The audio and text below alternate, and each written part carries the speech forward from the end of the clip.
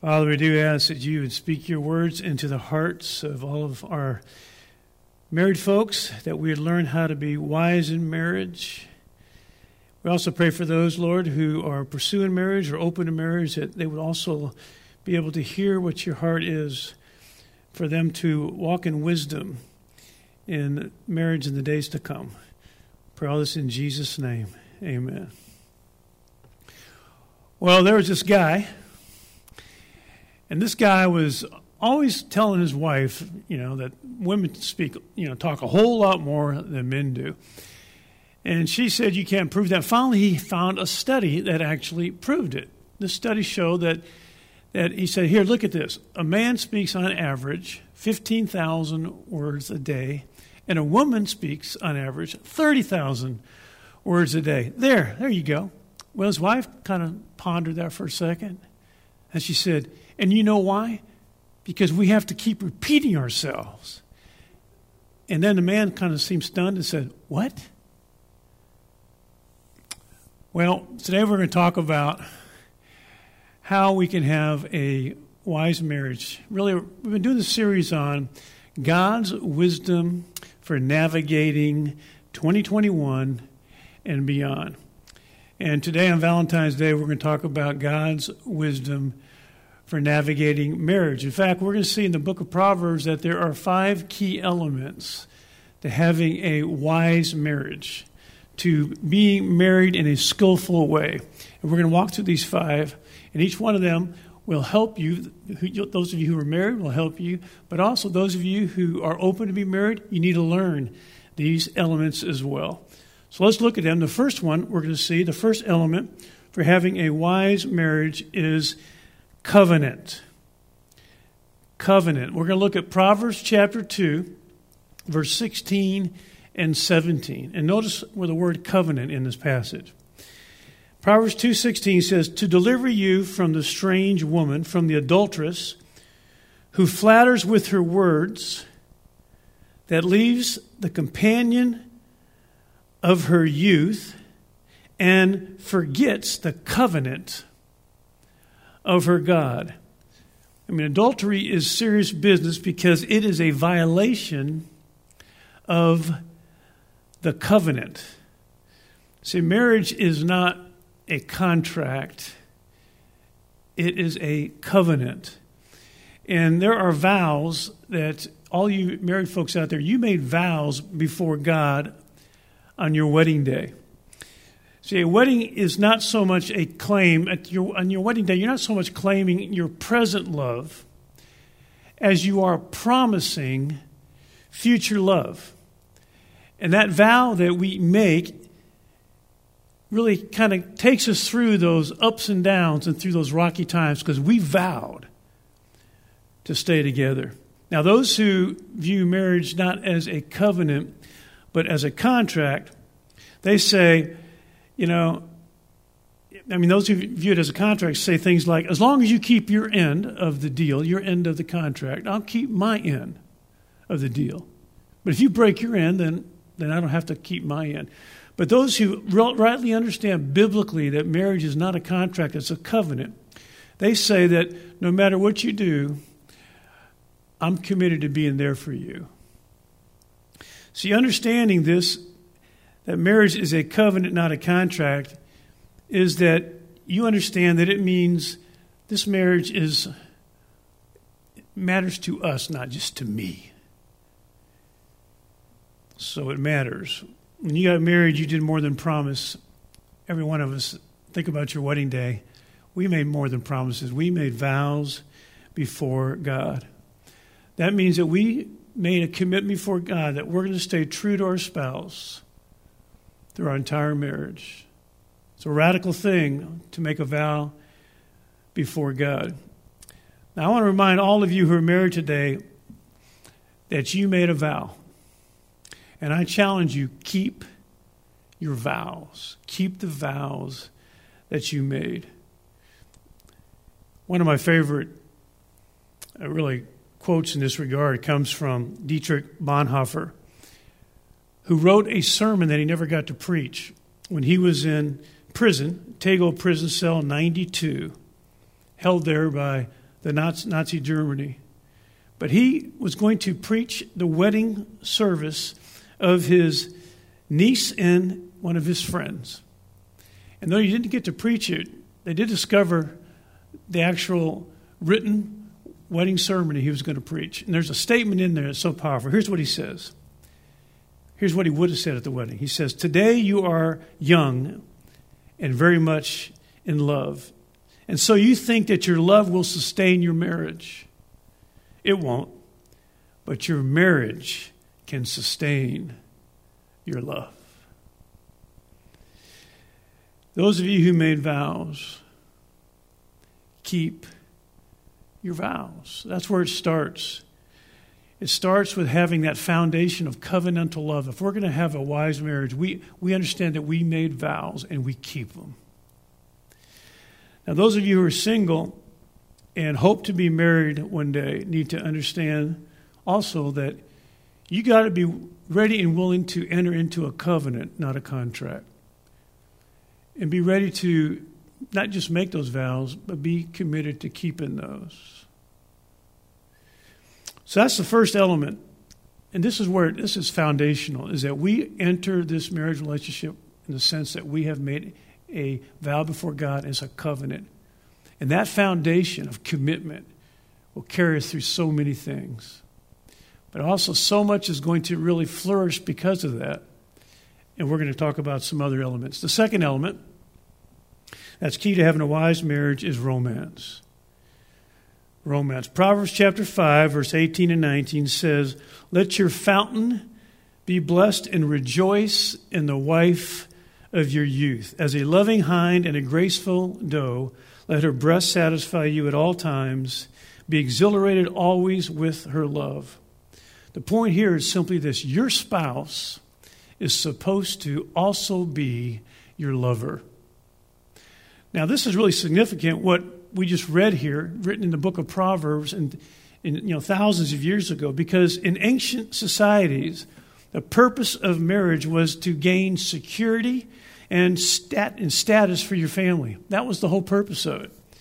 You married the person who would help your family status the most. That's what you did. And because of that, that meant that the husband oftentimes would look elsewhere for any type of sexual pleasure. But here the Bible says your spouse is to be your lover. So the husband is supposed to be intoxicated with his wife's love. And by the way, this is only going to happen if there's a solid covenantal love foundation. Because we're talking about more than sex here. We're talking about romance. We're talking about something so much more profound than just physical sex. And when you have this covenantal bond where you've stuck through thick and thin and you have forgiven each other, worked through things and trusted each other, you have this ability when you have gone through all kinds of wrongdoing and forgiveness, and you've got this deep, deep intimacy that can grow and really produce romance. But he says here, rejoice in the wife of your youth. Now, why does God's word use that phrase? And he uses it more than one time, the wife of your youth. I think he's trying to point out to each of us, men and women, that the person that we are married to today, is a person that we actually fell in love with a long time ago. The wife of your youth, or the husband of your youth. And maybe a lot of time has gone by. Maybe, there's been a lot of different circumstances and good and bad experiences. But I think he wants us to think past all that and remember that you're married to that one that you fell in love with a long time ago. The wife of your youth. I think he wants us to go back and think about those feelings we had at first, when we first fell in love. I think in fact, go back for a moment and think about the first time you laid eyes on the one that you'd married. Think about that moment. Think about the first time you kissed. The first time you looked in each other's eyes and said, "I love you." I think he wants to take us back to those feelings. It wants us to rekindle the romance of our relationship. Now, I think we could probably have a line of guys get up here and tell all kinds of, stories about how creative they were at one time and romantic they were. But I think all of us guys got to ask ourselves the question, but what have I done lately? What have I done lately that's been romantic and creative? Well, I think God's trying to spur that thinking by calling our spouse, really the spouse of our youth. He wants to take us back to those feelings. Now, that's important because there's something I want you guys to look at for just a moment, guys and gals. There's a passage in the book of Revelation, chapter 2, where Jesus is talking to the church in Ephesus. And he makes a real interesting statement to these believers. He says this in Revelation 2, verse 4. He says, "But I have this against you, that you have left your first love." Now, of course, he's talking about their relationship to him. That's what he's talking about. They left that. They left that, love experience that they had with him at first, where they were just in love with Jesus. They wanted to walk with Jesus, intimacy with Jesus, nearness to Jesus, communion with Jesus. And he's saying, you left that. You left that first love when it was fresh and it was new. You left it. Then he says this, Revelation 2:5, next verse. He says, "Remember, therefore, from where you have fallen, and repent, and do the deeds you did at first." Again, of course, he's calling them to remember, repent, and redo. He's saying, remember what it was like back then at first when you walked with me and knew me.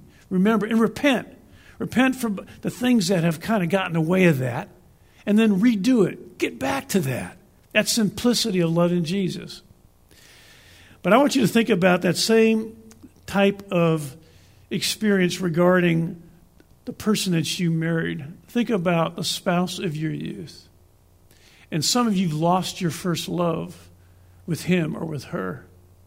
And I think you can apply this same, strategy of rekindling the romance what Jesus gives us. And that is, first of all, remember. Remember what it was like. Remember how it was at first with them. Remember. And then repent. Repent from those stored up grievances that got in the way. Repent from a schedule that caused you to get far away from each other. Repent from whatever it was. Remember, repent, and then redo. Go back and do the things you did at first. Go back to being creative and romantic with the wife or the husband of your youth. So here's my first challenge I want to give to our married couples, to all of you. First challenge I want to give you is I want to challenge you, right after this message is over, to plan your next date. To sit down and say, okay, what is our next date? And make it a fun, creative, romantic date. And I also want to challenge you singles to plan your next date. Initiate. Okay, so that's the first two. First is covenant. That's crucial. That you made vows before God. Keep those vows. You made a covenant, not a contract. No matter if your spouse keeps their end or not, you keep yours. Covenant. Second, romance. Remember, repent, and redo. Remember the wife or the husband of your youth. And rekindle the romance. Okay, the third thing. The third thing that really a wise marriage has is friendship. Friendship. Proverbs chapter 2, verse 16 and 17, a passage we already looked at, but I want you to notice something that I kind of went over pretty quick. It says, Proverbs 2:16, "To deliver you from the strange woman, from the adulteress, who flatters with her words," listen to this, "that leaves the companion of her youth and forgets the covenant of her God." That word companion, I want you to just notice if you would. Because that word companion here means the closest of friends. In fact, that same Hebrew word is used two other places in the book of Proverbs where it's actually translated intimate friend. Here it's translated companion, but it's also translated intimate friend. Best of friends. Now, again, I want you to think about this. In the time of the writing of the book of Proverbs in Solomon's day, women were mainly seen as possessions. And here so far we've seen that men are to see their wives as their exclusive lovers and their best friends. This is a radical thing in that time. But this is the Word of God. The Word of God, His wisdom is for us to see our spouse as our lover and our very best friend. All the marks of a deep friendship should be in a marriage, if it's a wise marriage. Consistency, sensitivity, being able to speak the truth and love to one another, counseling one another. There should be the best of friendship in a wise marriage. So God wants you to know that the person that you're married to, His plan for you is that she or he would be your best friend. And some of you are thinking, well, we're far from now. But that's God. That's what a wise marriage pursues. A wise marriage pursues that you can become best friends. You think, but we're so different. We are so different. There's no way. Yes, there is. Even if you're that different. Every husband and wife are so different. And again, I've referred to this before, but it's one of my favorite titles of a book. There's a book called Why Men Can Only Do One Thing at a Time and Why Women Never Stop Talking. And there's a certain quote in here because I want to emphasize the differences between men and women. Here's the quote in this book. It goes like this. It says, brain scan tests show that when a man's brain is at resting state, at least 70% of his electrical activity is shut down. Scans of a woman's brain shows a level of 90% activity during the same state, confirming that women are constantly receiving and analyzing information from their environment. A woman knows her children's friends, their hopes, their dreams, romances, secret fears, what they're thinking, how they're feeling, and usually what mischief they are plotting. Men, however, are just vaguely aware that there are some short people who happen to live in the same house. See, men and women are very different, and this is funny to hear this, but the truth is, yes, we're different, but God still wants us to be the best of friends. That's His intention. So He wants the person that you're married to, He wants that person to become your best friend. So let me ask you guys now and gals this question. How are you guys doing in friendship in your marriage? Where would you put your spouse on that, kind of rating of friendship? Are you pursuing becoming best friends? And you say, well, no, I don't. How do we do that? Well, let me give you one way that you can do that. We all can do that. Remember, the Bible says that when we're married, the two become one flesh. There's something significant about this. We're still walking around in two bodies, but we have become one in a very significant way. What does it mean? That means that there's no longer any win-lose situations. You either win-win or lose-lose. If your spouse loses, you lose. If you want to win, they got to win. And that is really key to develop a friendship that it becomes best friends, is you're constantly trying to make sure they win. What happens is you become each other's biggest fans. And that's why you also become each other's best friends. Win-win. The only other option is lose-lose. So always make sure your spouse wins. So let me give you another challenge here. Challenge number 2. Determine together one way that you can strengthen your friendship. One way in your marriage you can strengthen your friendship. Real practical way. Talk about it. But also, I want to talk to you singles for a second. When you're thinking about who you might marry and you become interested in someone, focus on developing a deep friendship with them. Make that the first priority in your relationship. Become good friends. Okay, so let's go to the fourth element of a wise marriage. The fourth element is partnership. Partnership. And there's a couple of proverbs I want to read, and I want you to think about why I'm using these proverbs when I'm trying to point out that a husband and wife are partners. Proverbs chapter 1, verse 8 and 9 says, "Hear, my son, your father's instruction, and do not forsake your mother's teaching. Indeed, they are a graceful wreath to your head and ornaments about your neck." Proverbs 6:20, "My son, observe the commandments of your father, and do not forsake the teaching of your mother. See, I want you to notice that in the book of Proverbs, we see that both the father and the mother were teaching their son wisdom. So the mother is an authoritative voice right alongside the father in the family life. Together they are partners.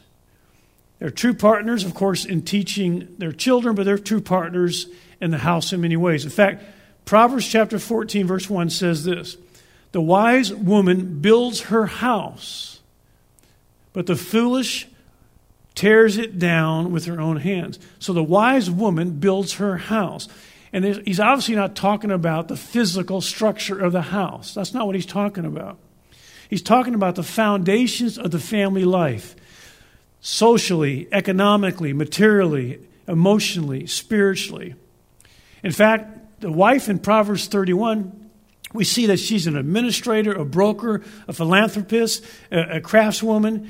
And again, these aren't absolute templates for a husband and wife, but what we do see here is that they both contributed together as partners in the home. And so God's intention in a wise marriage is that we function as partners. Marriage is a partnership in every way. Now, the Bible is clear that the husband is to be the head of the home, but every wise husband knows that his wife is to be his teammate, his partner in the home and in the marriage.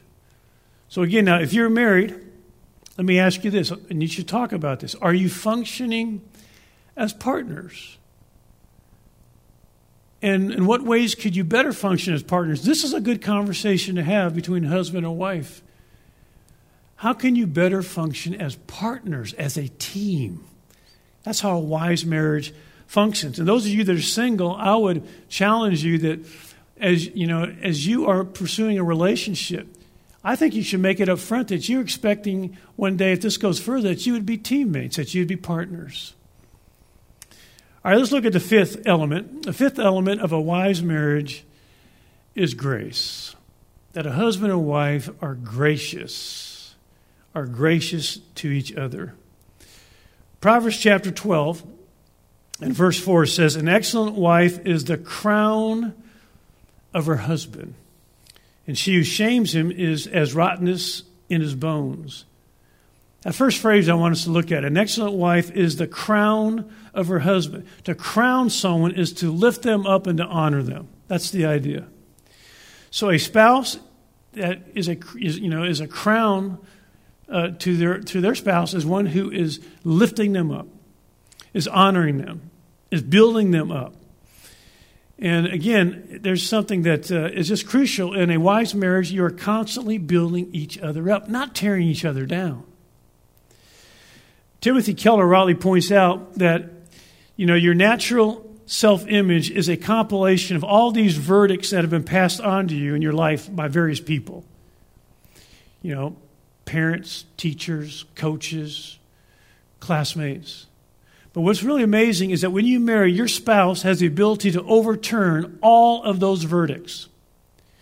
See, if you've been told by other people you're ugly, but your spouse tells you you're beautiful, then you feel beautiful. It's amazing the power that we have in a marriage relationship to build each other up. And that's really what a wise marriage does. It focuses on looking for ways to build each other up, to be each other's biggest fan, to cheer each other on. A wise marriage builds each other up. A foolish marriage is constantly tearing each other down. And let me tell you some of the ways that the book of Proverbs talks about that happening. Proverbs 21, verse 9 says, "It is better to live in a corner of a roof than in a house shared with a contentious woman." Proverbs 21:19 is better to live in a desert land than with a contentious and vexing woman.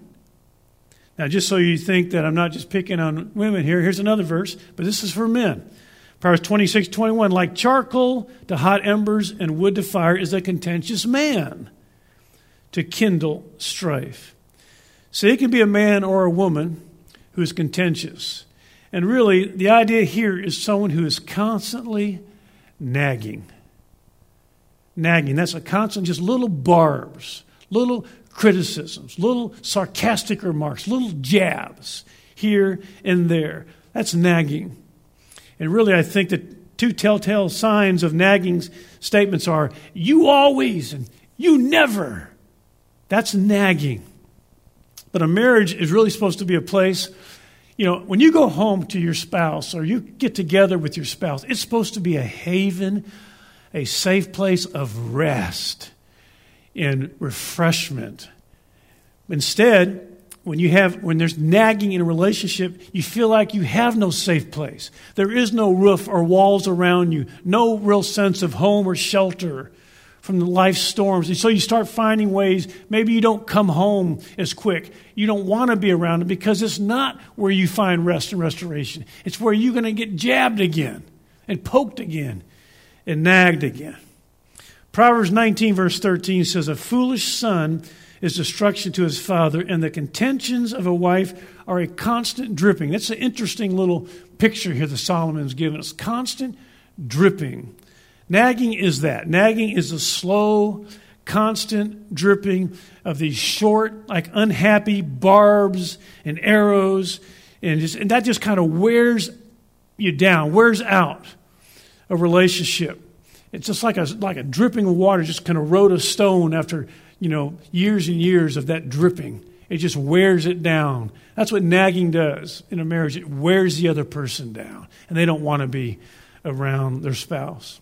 But let's follow this water image a little further. Instead of dripping, how about pouring? What I mean by that is don't just drip a little criticism, painful criticism here or a jab there, but how about taking the time to just pour? In other words, take the time to sit down and identify the problem behavior, and don't just attack the character, and talk about how things can change and do it with love and encouragement, but take the time to pour and see if we can't come out both winners, in this relationship and not nagging and constantly tearing each other down. We need to be gracious to one another. Another verse, Proverbs 11:16, a gracious woman attains honor. One of the ways that we're gracious to one another is to be quick to forgive. And this is crucial in a marriage relationship if you're going to have a wise marriage. A wise marriage is quick to forgive one another.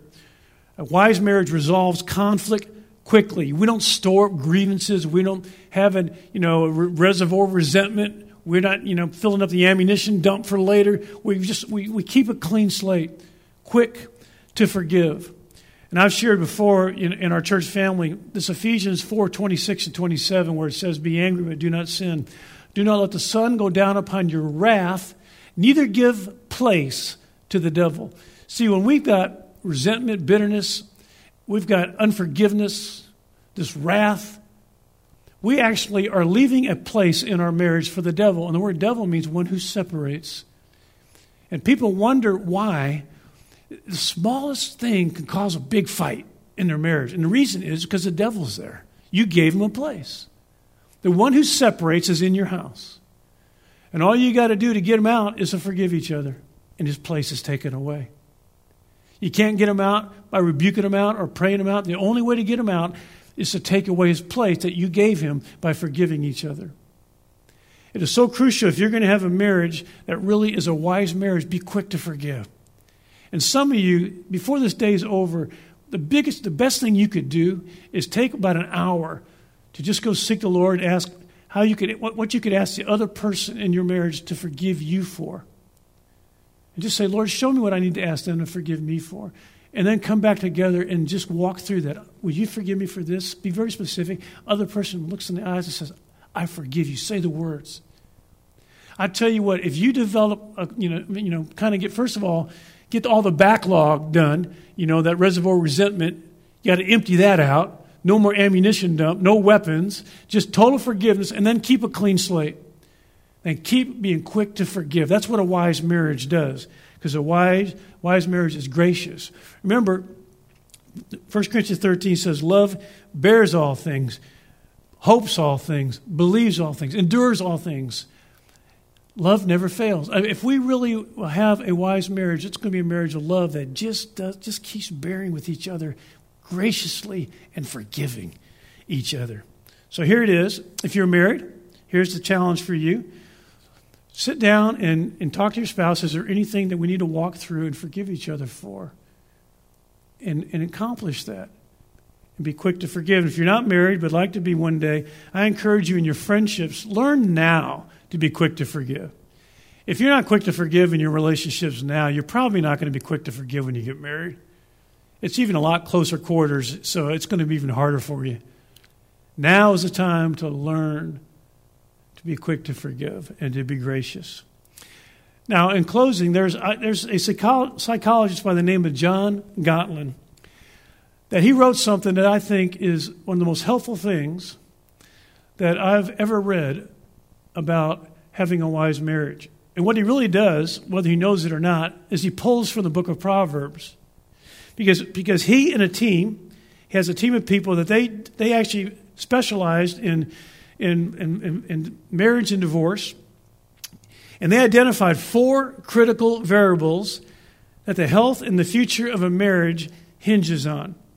And what they discovered is that if a marriage has all 4 of these variables, these marriage busters, then they're not going to make it. In fact, they found out with 90% accuracy, if a marriage has these 4 variables, they won't make it. 90% accuracy.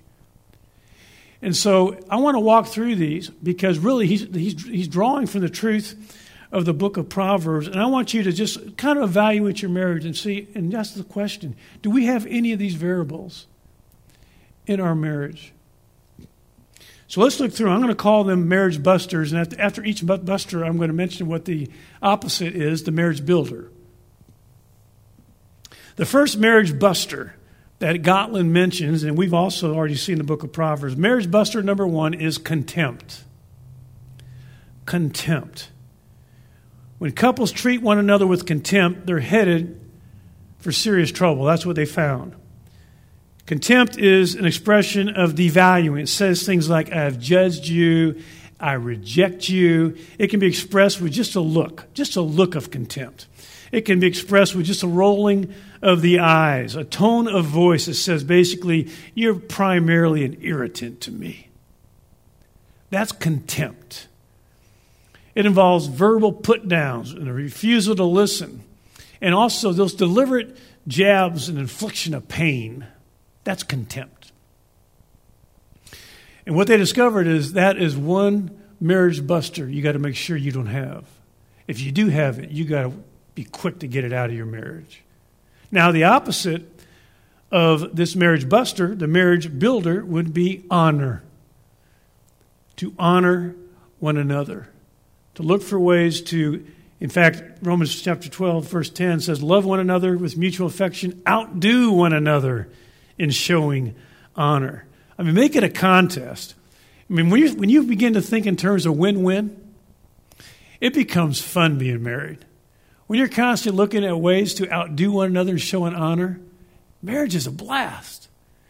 And that is how you build a marriage, and that is a wise marriage.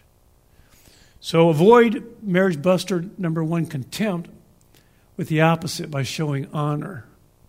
All right, marriage buster number 2 that the researchers discovered causes marriages to fail with 90% accuracy. Marriage buster number 2 is criticism, a chronic spirit of negative criticism. Now, if this is prominent in your life when you have a disagreement in your marriage, instead of problem solving the problem, it's easy for you to shift gears into, just focus on the character of your spouse and begin to, criticize their character or their flaws. And you magnify and frequently comment on their negative traits. And the opposite of that, of course, is you minimize or rarely acknowledge their positive traits. So sarcasm becomes part of the relationship.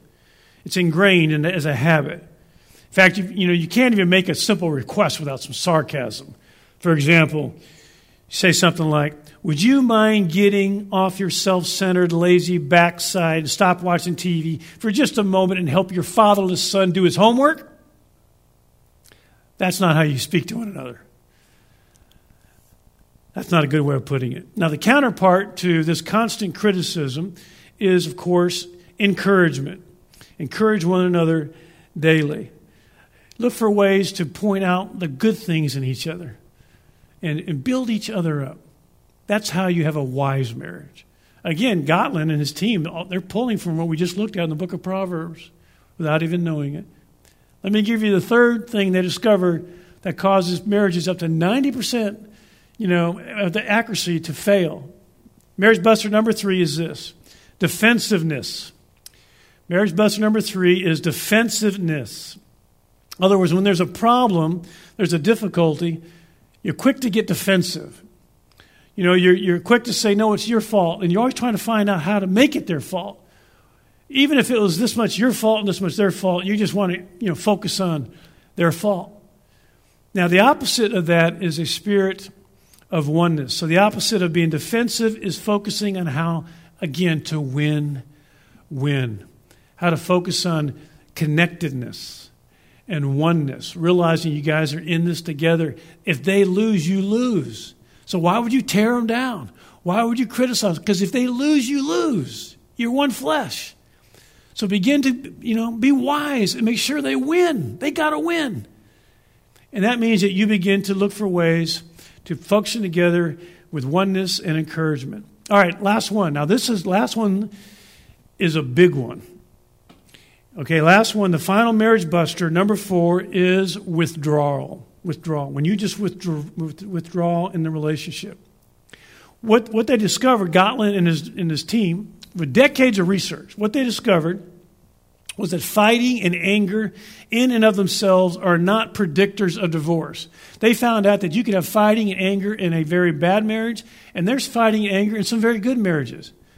So they concluded that was not, a slam dunk on whether or not the marriage is going to fail. You could have fighting and you could have anger. But what they saw was that when you begin to choose to withdraw from one another, they saw that as really the key to the end of a marriage. The truth is, most marriages end with a whimper, not a bang. People just start to check out. And over time, they just slowly withdraw and just kind of drift away from each other. They may be still living in the same house. They might even still be roommates. But now they begin to find their emotional needs met somewhere else, and they become increasingly detached from one another. They sometimes use withdrawal as a form of punishment. In other words, you don't give me what I want. You can't be the way I want you to be, so I'm going to withdraw my affection from you. I'm going to even withdraw my presence from you. I just don't even want to be around you. Now, if you're in that stage in your marriage today, I urge you, get help right away. You are in a very dangerous place, and you're not going to stay there very long without this thing going to divorce. Let us help you. Let some of our pastors and elders help you. Let us meet with you, pray with you. This is a dangerous place to be. Now, the counterpart of that, the opposite, the marriage builder, is really spirit of unity and, again, connectedness. And that, again, is where this whole thing of saying, I got to make sure they win, and I want to be together, and I want to be partners, and I want to be friends, and I want to be lovers. And your goal is to get that back, to rekindle that romance. Wise marriages pursue unity and connectedness by what? By realizing that you have a covenant relationship. You made vows. Keep your vows. By pursuing romance with the spouse of your youth. Remember what they were like when you fell in love with them. Repent from what separated you and begin to redo again what you did at first. Also, by developing close friendship with your spouse. Become best friends. Make that your goal. And by being partners. Look for ways, where are we not functioning as a team, and how can we begin to function as a team? And by extending grace to one another, being quick to forgive. That's how to have a wise marriage. And no matter where your marriage is right now, you can turn it around. Those of you that have good marriages, I hope your goal is to make it a great marriage. Those of you that have troubled marriages, don't give up on it. You can turn it around, and we can help you. Those of you who just aren't married but like to be one day, learn these principles now, and in your relationships, begin to develop these, and they'll help you with a good foundation for a future marriage. Now, I'd like to close in prayer by really praying for our marriages and also for our singles. And so I just want to pray for you now, right now. Father, you know every marriage that's viewing this. Lord, I pray that you would cause those key things that you spoke to them to really kind of take root in their heart. And you begin to bring healing and restoration, refreshment. You rekindle, Lord, romance. You would cause our marriages at Grace Community Church to be strengthened. And Lord, I pray for those who are really in a bad place, Lord. I pray for you, just your hand to come upon these marriages. I pray, Lord, you save them. You save them, Lord, because there's so much at stake, so much more than they know and anyone else knows. Lord, would you save them? Lord, we pray for our singles, Lord, that you'd prepare them to be married to that person that you're going to lead them to and intersect them with. And you cause them to be able to really develop a Christian marriage that would bring you much honor and glory. So, Lord, on this Valentine's Day, Lord, we just pray that you would bless the marriages and the future marriages of Grace Community Church. We pray this in Jesus' name. Amen.